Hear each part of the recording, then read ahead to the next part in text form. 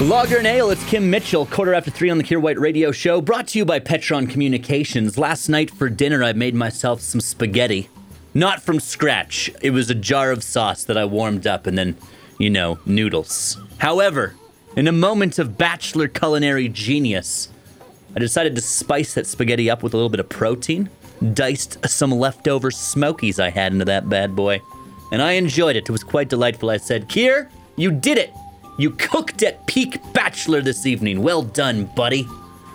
And then I got to thinking. I think a restaurant should be opened that specializes exclusively in serving meals that bachelors eat. Hello, sir, and welcome to the Bachelor Restaurant. What can I get you this evening? Oh, so many things to choose from. I think tonight I'm gonna go with the box of Cheerios. Hold the milk, no need for it. The Kier White Show. I'm a man! I'm 40! On the Bear.